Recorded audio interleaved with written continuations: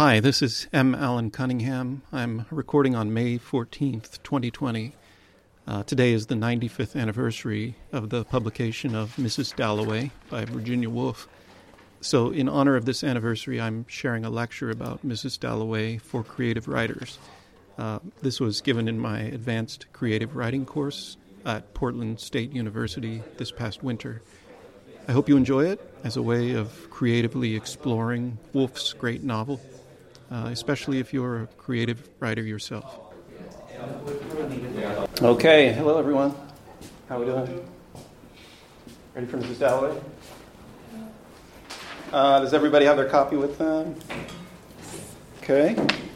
The way we'll do this, I think, is I'll spend the first part of the class meeting talking. I'm going to say a bit about Virginia Woolf, some biographical info, and other things, and then some aspects of Mrs. Dalloway that I'd like to focus on. And then I think we'll take a break, and during the second half we'll come in for more like a discussion. Okay? All right, so I've prepared a lecture about Mrs. Dalloway. I spent a lot of time on this, so please take notes, if only to humor me so that I'm not looking at people who are just staring at me, because I feel like there's going to be some good takeaways in this. I've built it around certain principles that I think you can apply to your own work. Okay? We all can. There are a series of questions that we maybe should all be asking about our own work. Okay? I do recognize that Mrs. Dalloway is a difficult book, right? I said that from the beginning. That's why I gave you all so much time to read it. That's why I gave you I kind of asked for updates as the term progressed. And I put this discussion of the book at the end of the term for that reason.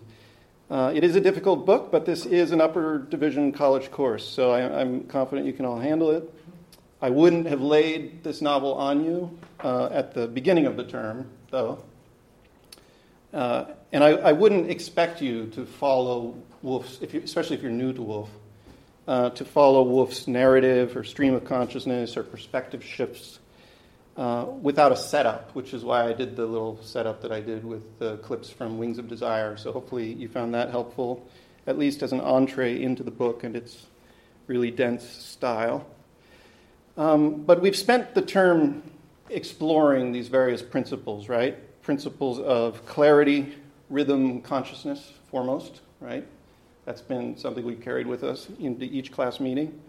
We've talked about narrative and style, character and time, voice, perspective, theme, intention, technique, and effect. In every workshop, that's been our focus, right? Intention, technique, effect, syntax, diction, talking about just sentence construction, sentence making.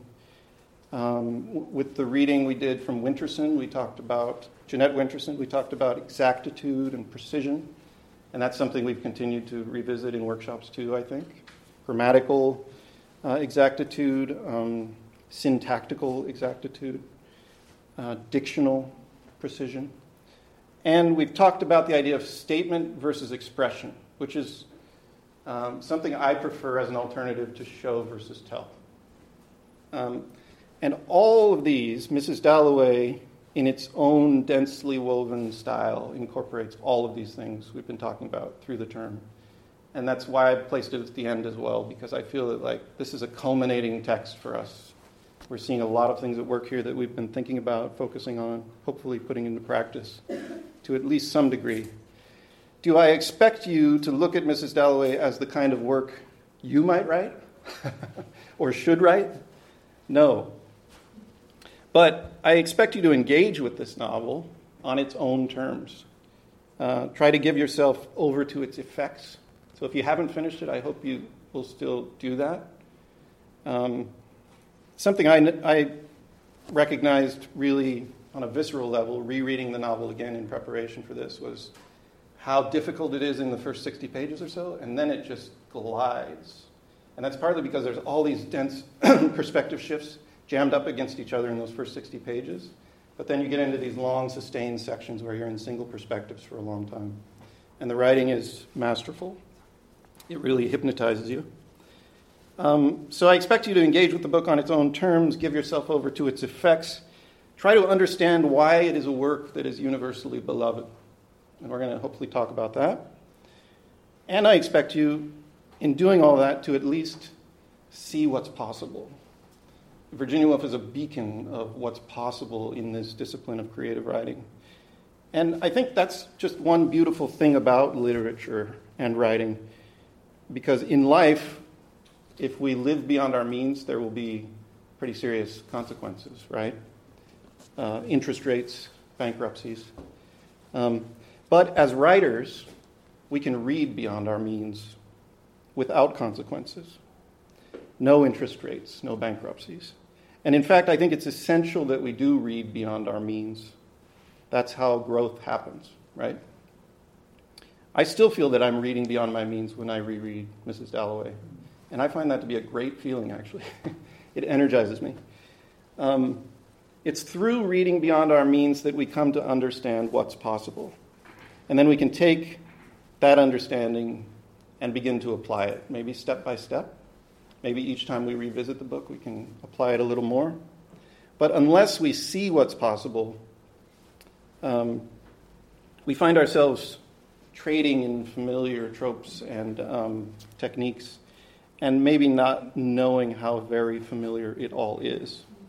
So that's what we do as creative writers. We pay attention. As workers of the imagination, attention is our business. And part of that is reading. We read and we pay attention to what we read. We look to the lasting stuff when we read, not only to the more contemporary stuff, although there's a lot of stuff out there contemporarily that's really wonderful too. We challenge ourselves to take on the unfamiliar, to try more, to read beyond our own writing abilities in order to see what's possible, to find out what we might try. So maybe it's something to do with character, maybe it's something to do with consciousness, something to do with time, something to do with setting, something to do with rhythm. We pay attention. We pick up little pieces. And we realize in doing that, in engaging seriously with the work of others, especially work that seems beyond our own means as writers, we realize how much attention they have paid in their own work. And I think one of the major virtues of Mrs. Dalloway, even now, almost 100 years after it was published in 1925. Even now, one of its major virtues is its enduring strangeness. It's still an extremely experimental book and extremely strange in its effects. And that strangeness endures because Woolf herself was paying attention. So one classic bit of writerly advice is try to be the kind of person on whom nothing is lost. That applies in our writing life as writers, and it applies in our reading life as writers. Okay, so I'm going to start with a little biographical sketch about Woolf. Do any of us know very much about her life? Okay. I think it's an interesting life. It's a resilient life. It's a really inspiring life. So she was born in London, 1882. She was raised in Kensington, upper middle class area of London. She was the third of 4 children. She had 2 brothers and 1 sister, Vanessa. Their father's name was Leslie Stephen. He was a lapsed clergyman. He was well known in literary and political circles. He was a journalist and an intellectual. And he moved in these literary circles with people like Henry James, Matthew Arnold, Alfred Lord Tennyson, Thomas Hardy, George Eliot. He kind of knew all the who's who figures of his day in the literary world. And by all accounts, he was a very caring and affectionate father. There he is with Virginia when she's young. Virginia's mother. She died when Virginia was 13 at age 48. And it was a family tragedy. It was a shock. And Virginia's first mental breakdown comes soon after her mother's death. And her mental health remained a liability for her throughout the rest of her life. She had numerous breakdowns and even outright psychotic episodes with hallucinations. Part of that might owe to the fact that she was traumatized early in her youth. And there were 2 boys, stepbrothers, and it's pretty well documented that Virginia was sexually molested in her youth by at least one of those half-brothers, George Duckworth. Virginia and her sister Vanessa have no formal education, really. They don't get to go off to school like their brothers do. That was just the nature of the times. But their father, Leslie Stephen, pays for them to have private lessons. He brings tutors in, and Vanessa gets to go to a private art school. She becomes a painter, actually a very accomplished painter. Virginia has a tutor in Greek and Latin at home. And they both also, even though they're not going off to school, they have access to their father's library, which is this huge resource. And he encourages Virginia from early on in her interest in becoming a writer. He nurtures that in her and gives her books to read and kind of guides her through his library. He dies in 1904 when Virginia is 22. And then within a few years, she and Vanessa moved from Kensington to Bloomsbury, another neighborhood of London, to a place on Gordon Square, 46 Gordon Square, which becomes a famous address. Virginia and Vanessa are now completely unsupervised. Their mother's gone, their father's gone. They don't really have any significant ties to other adult members of their family. They're unsupervised, they're liberated from the disapproval of elders, and they begin to assert a new independent lifestyle that's extremely unconventional, even shocking by the conventions of their day. They hold soirees at 46 Gordon Square, and they soon attract this whole host of young London intellectuals and artists, and they become known as the Bloomsbury Group. We've heard of them, right? Bloomsbury Group. There was no uniting theory or cause or creed that held the Bloomsbury Group together, but generally they were atheists, they were pacifists, conscientious objectors, they were socialist-leaning, they were feminist. Even a number of the men espoused feminist ideas. They were sexually liberated, they were non-monogamous, they were non-binary, and they were intellectually ravenous. They were also really cliquish and exclusive. And if you failed to make a good witticism on your first visit to the Bloomsbury Group, you wouldn't be invited back. At a certain point, several members of the group lived together in a London house, not just Vanessa and Virginia, but a whole group of them. And that's when this young soldier and writer named Leonard Woolf joins the group. He and Virginia quickly become intimate, and then he proposes marriage in January of 1912. And in May of 1912, she accepts. And in August, they're married. Virginia's 30 years old. So Virginia Stephen becomes Virginia Woolf. Her mental illness continues to be a problem, and she has a few breakdowns soon after they marry. And she even attempts suicide during one of those breakdowns in 1913, the following year.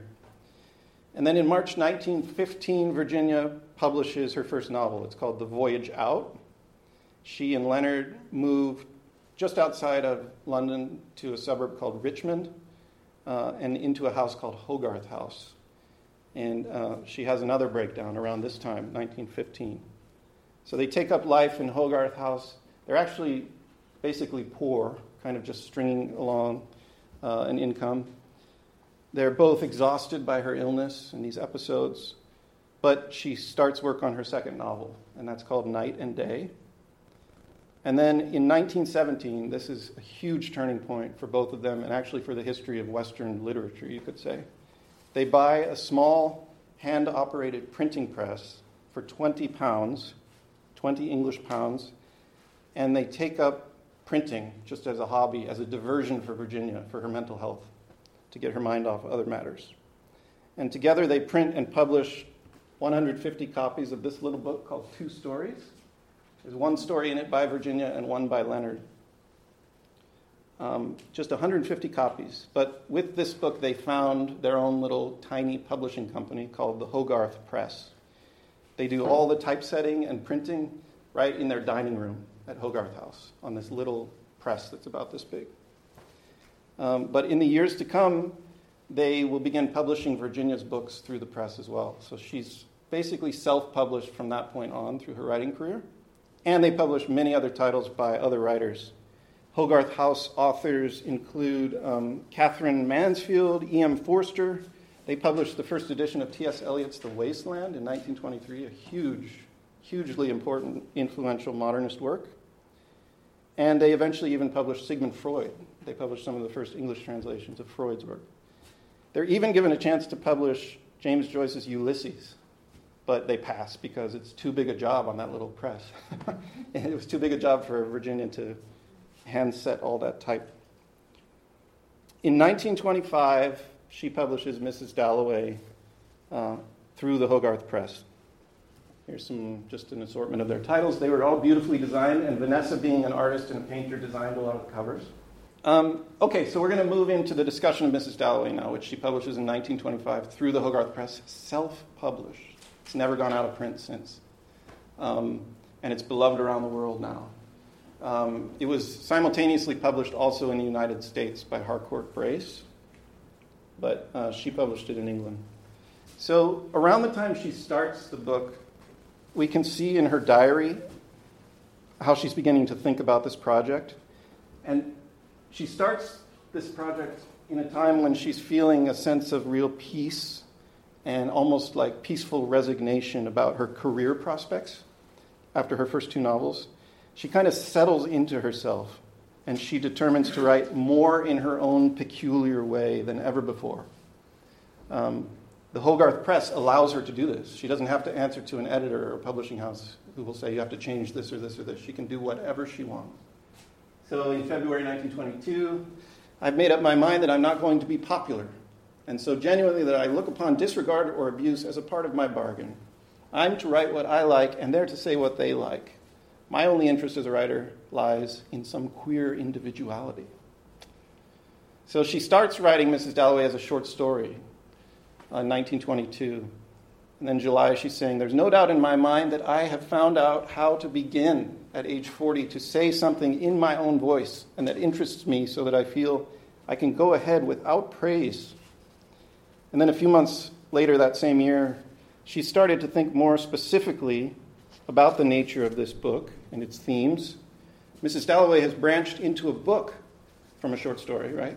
And I adumbrate here a study of insanity and suicide, the world seen by the sane and the insane side by side, something like that. Septimus Smith, is that a good name? It's really cool to see these first inklings of this project.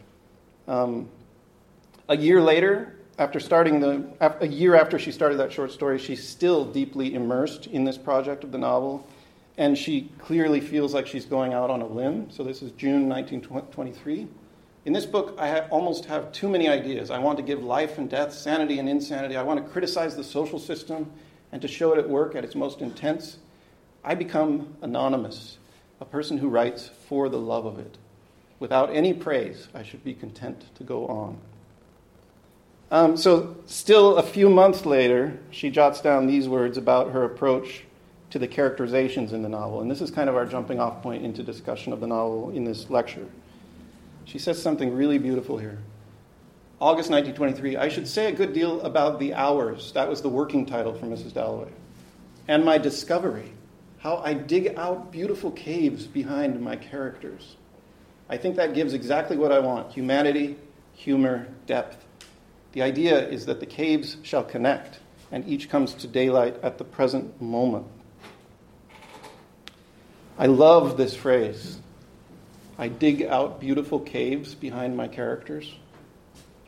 I believe that is exactly the effect that Woolf achieves with each of the primary characters in this novel. And she achieves it through an extreme attention to perspective, right? Multiple perspectives. But as we've discussed in the course of this term, perspective is not simply a designation. It's not simply first person versus third person versus second person, whatever. It's not simply a way of activating the puppets of our characters through pronouns. She walked versus I walked. No, as we've said, perspective is nothing more or less than perception, right? And perception is an act of consciousness. So perspective might be who observes. Perception, what it's really about, is what they observe. And then the effect, ultimately, of that is how a character observes. So perspective is nothing more or less than perception. And perception is an act of consciousness. Perspective is perception, is consciousness. This takes us a little bit farther afield, I think, than is generally kind of kind of considered when we're thinking about perspective. So I want to stress this, and we'll get into it a little more deeply here. This is a main principle we've explored in this course. Perspective is nothing more or less than perception. Perception is an act of consciousness. So perception is differently inflected in every person's case. Every person sitting in this room has different ways of perceiving. And when we pay it close attention as writers, it can lead us deeply into our characters, into the beautiful, deep, spacious cave of their consciousness, right? Where these awesome stalactites and crystals and other amazing forms and rhythms grow. And these rhythms and forms are individualized, they're peculiar, they're surprising, they're revealing.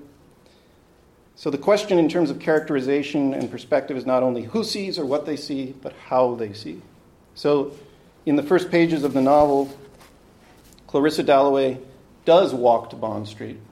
But it's not just that activation of a puppet through a pronoun. She walks to Bond Street. We can look at the beautiful cave that Woolf carves out behind Clarissa as she's walking. So hopefully you all have this sheet now, right, with the excerpts on it. So let's look at this first excerpt. Excerpt A as an example of consciousness in this deep cave of character. So this is Clarissa's perspective. See how much more she's doing than just perspective. It's about perception and consciousness. She remembered once throwing a shilling into the Serpentine, but everyone remembered what she loved was this, here, now, in front of her, the fat lady in the cab. Did it matter then, she asked herself, walking towards Bond Street, did it matter that she must inevitably cease completely? All this must go on without her. Did she resent it? Or did it not become consoling to believe that death ended absolutely? But that somehow in the streets of London, on the ebb and flow of things, here, there, she survived. Peter survived, lived in each other. She being part, she was positive, of the trees at home, of the house there, ugly, rambling all to bits and pieces as it was, part of people she had never met, being laid out like a mist between the people she knew best, who lifted her on their branches as she had seen the trees lift the mist. But it spread ever so far, her life, herself. So it's perspective as a kind of stream of consciousness, but it's controlled. And this is actually one of the differences between Woolf and Joyce, I think, in how they use stream of consciousness. It's controlled and thematically precise. It's focused on the themes that remain so central throughout the novel. So life and death, time and the individual, memory, ghosts, society, relationships. And this passage places Clarissa against this vast backdrop of time itself. She says, her perspective, the voice says, all this must go on without her, right? She's placed against something bigger than herself. But it also locates her specifically in the streets of London, on the ebb and flow of things. And the perspective, the consciousness, also suggests that she is, that we all are, united in each other as a part of the fabric of time, even of all times, past, present, and future. And this is because of memory, but it's also because of something we don't fully understand, but that we can sense in the workings of time, the workings of consciousness. She survived, Peter survived, lived in each other. She being part, she was positive of the trees at home, part of people she had never met. It spread ever so far, her life, herself. So, in Mrs. Dalloway, consciousness is also evoked through character in relationship to time. Consciousness as character in relationship to time. So every character in this novel has a vivid, pulsing, I'd even say like electric, just fired up relationship with time.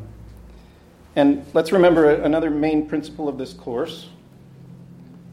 A character's relationship to time will be one of their most defining attributes. And time is everywhere, on every page in this novel. It was a novel originally titled The Hours, remember? Time is there in the regular tolling of Big Ben. The bells, those leaden circles of sound dissolving in the air. That's one of the refrains in the book, right? The leaden circles dissolved in the air. Those bells unite each of the characters across the geographical span of London. So time itself is uniting them. And the bells also often signal a narrative shift in perspective from one character to another. So we see it in Big Ben. We see time in each of the characters' memories, their regrets, the ghosts that haunt them. They each have their own ghost. So Clarissa is haunted by Sally Seton and her kiss, right? Peter is haunted by all that passed between him and Clarissa when they were younger at Bourton. Clarissa refusing him by the fountain in the garden. Septimus is haunted by the traumas of war, the dead officer Evans, who appears to him in Regent's Park. And Rhisia, Septimus' wife, is haunted by her youth in Italy. A happy time, but it feels really far away, especially now from her life in London with Septimus, who's going mad.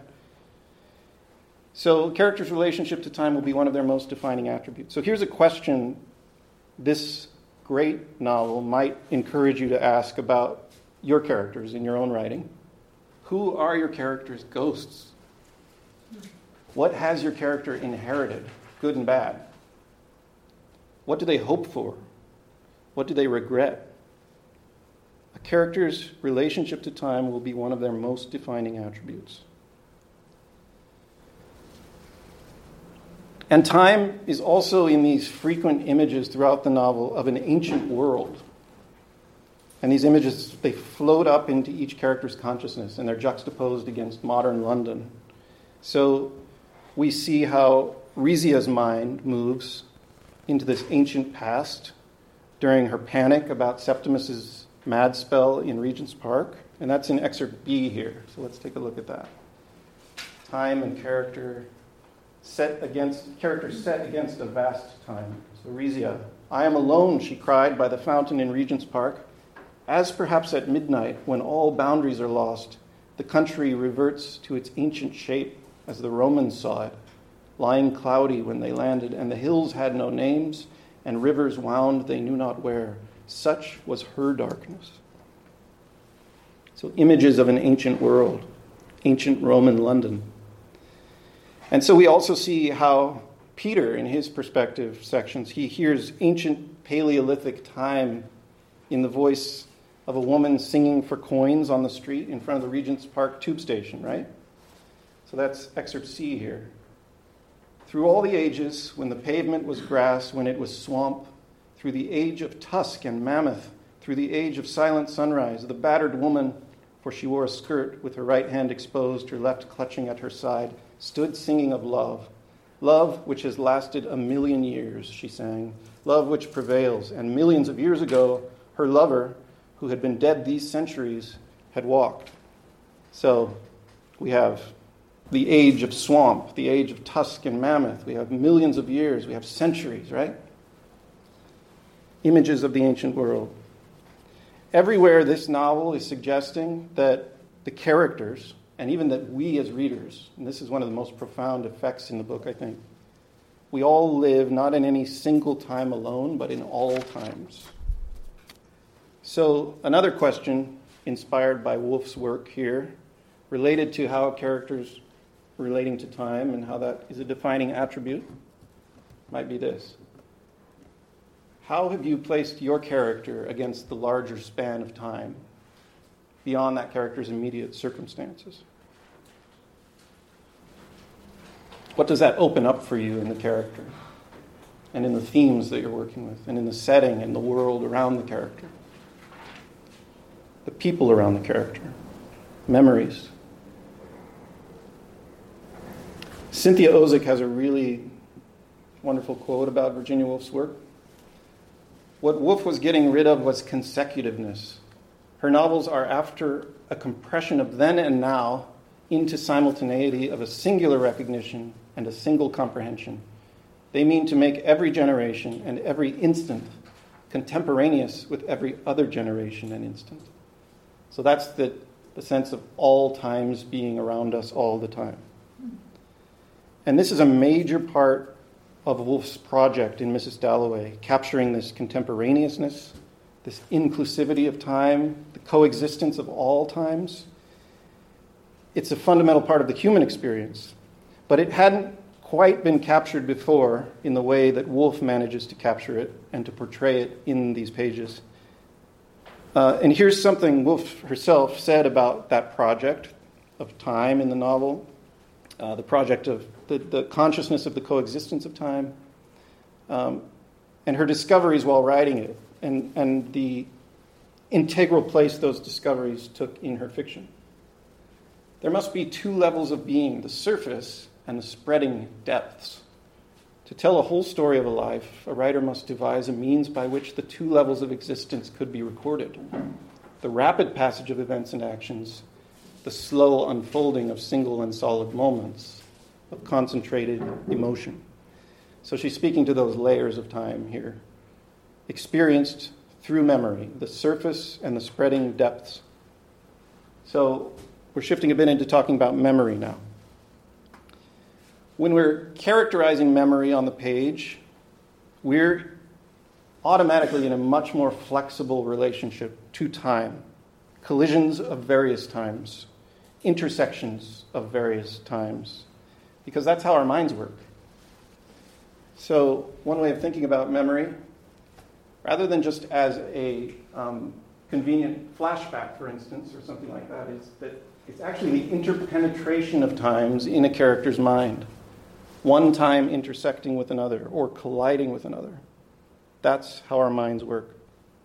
And Mrs. Dalloway exemplifies this in an extreme experimental way, but this holds true of memory's workings in any writing that involves building characters, even if our work is more conventional, more traditional. This idea of memory as more than just a serviceable flashback is something of huge value that we can learn from Woolf's more unusual methods. It's about how the past plays into the present for the characters and for the plot. And even more, it's about how multiple pasts and the present and possible futures coexist. Our memories, our minds working in collisions of various times. So excerpt D is an example of this in Clarissa's perspective.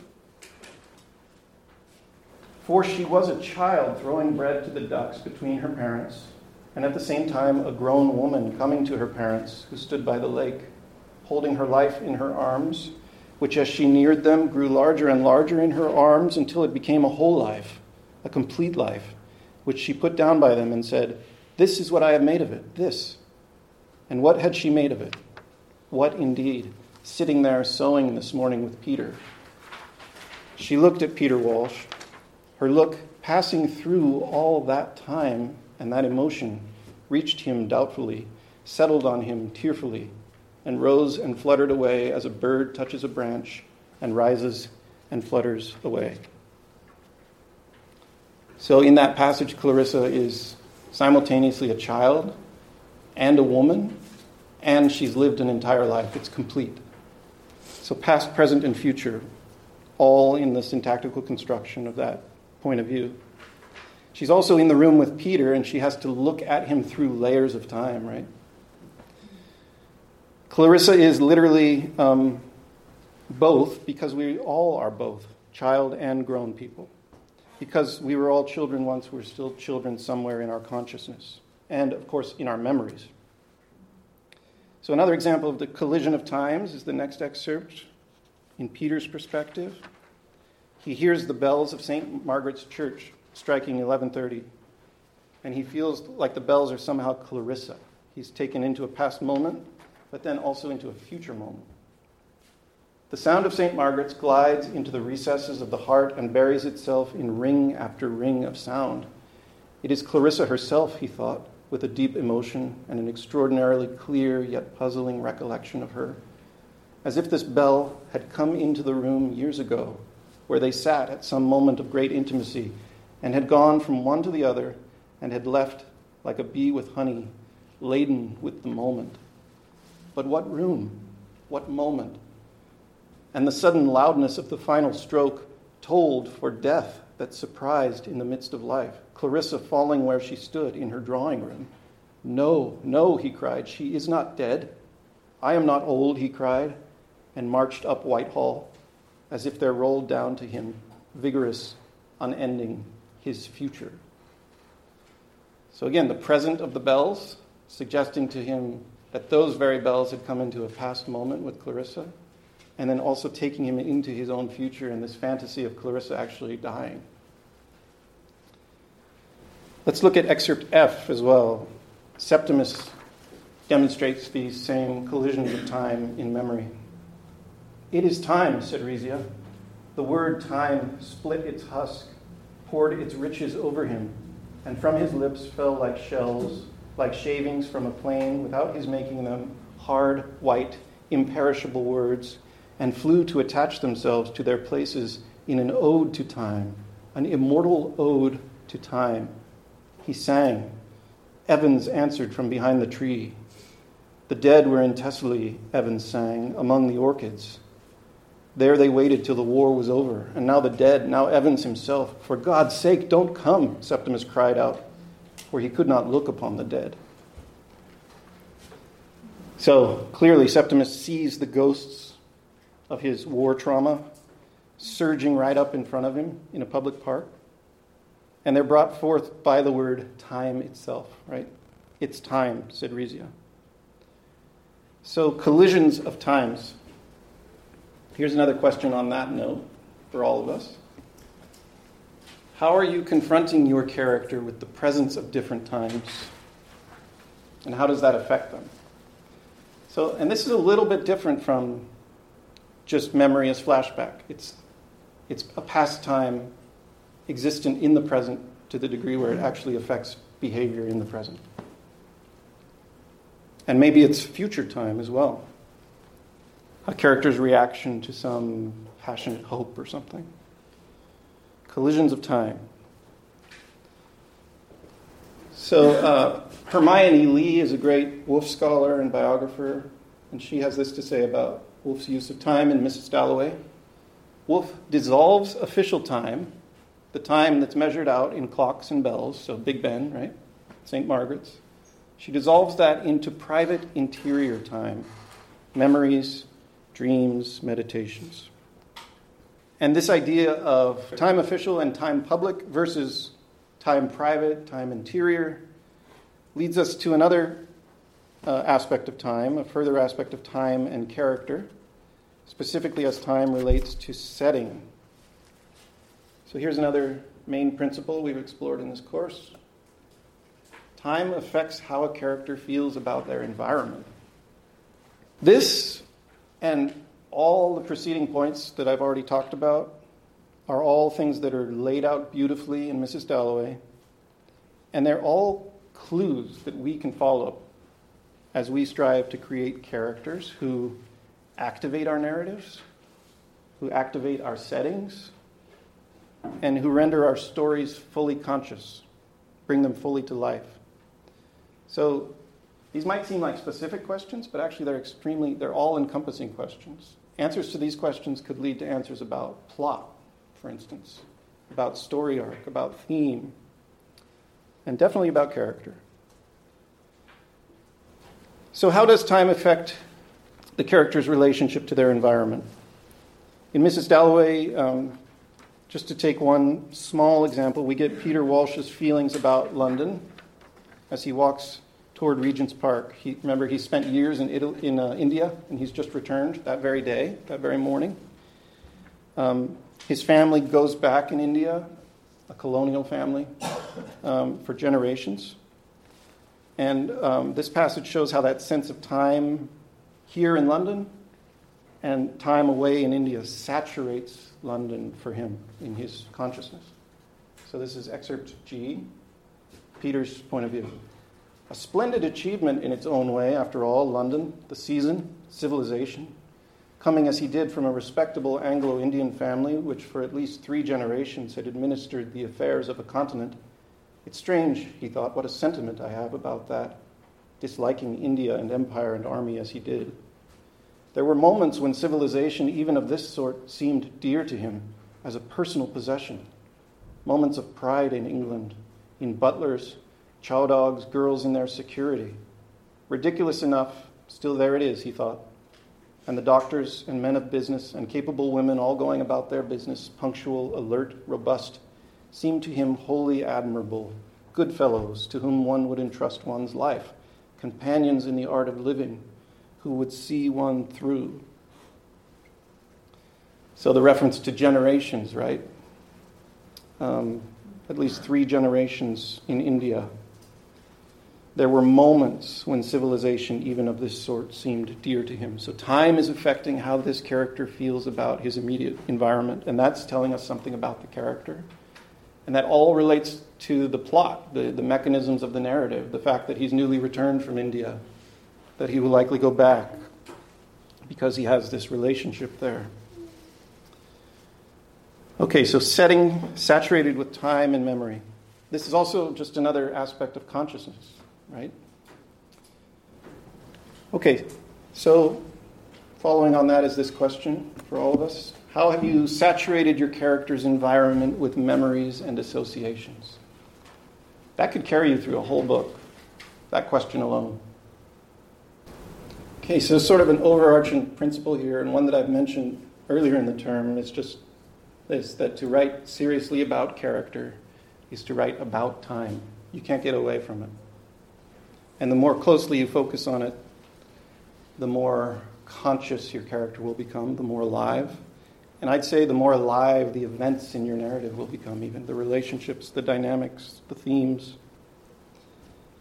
So this is a general principle, but it does connect to characterization, to plot, memory, setting, all those ingredients to get your narrative moving, to deepen it through the consciousness of your characters, and through that sense of there being beautiful, deep caves behind each of them, right?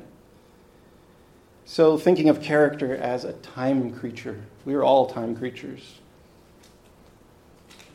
like it or not. Character as a memory creature. We are all that too. A character always existing in a setting. Maybe numerous settings, but always in one setting or another.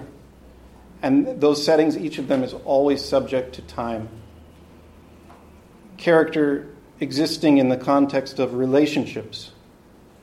And relationships are all defined by time. Every relationship in this book is defined profoundly by time, right? Septimus and Rhessia for sure. Defined by Septimus's war trauma, Rhessia's longing for an idyllic childhood in her native country. Clarissa and Peter's relationship and the time that lies behind them. So what is character about? What is desire about? What are memories about? What is setting about? What are dreams and hopes about? What are conflicts, regrets, and relationships about? Time, right? Time. E.M. Forster, one of the Hogarth Press authors, said, "As soon as fiction is completely delivered from time, it cannot express anything at all." Okay, so we've talked about those deep caves of consciousness in character, perspective and perception. Character set against the larger backdrop of time, right?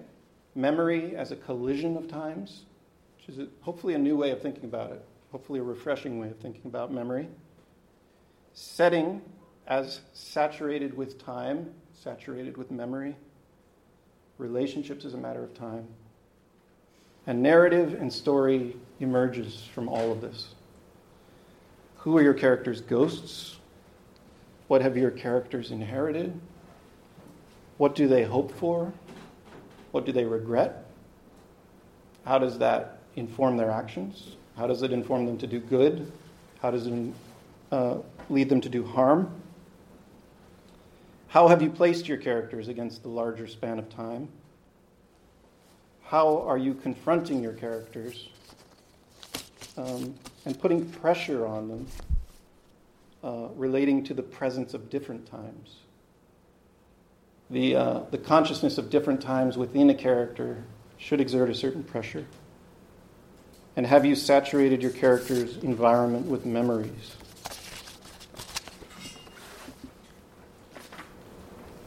We started out with Virginia Woolf's diary. It was published by Leonard Woolf after her death. It's just called A Writer's Diary. It's like an abridged form. It is an amazing book. So I encourage you to check that out. If you found this book sort of impenetrable, reading that diary could actually be another entree into Virginia Woolf's work. And it's work you want to explore. You don't want to miss out on this writer. She not only has so much to teach, but she's just going to take you places. Just the sheer pleasure of the reading experience that she provides. But her story is one of resilience, spirit, energy, inspiration.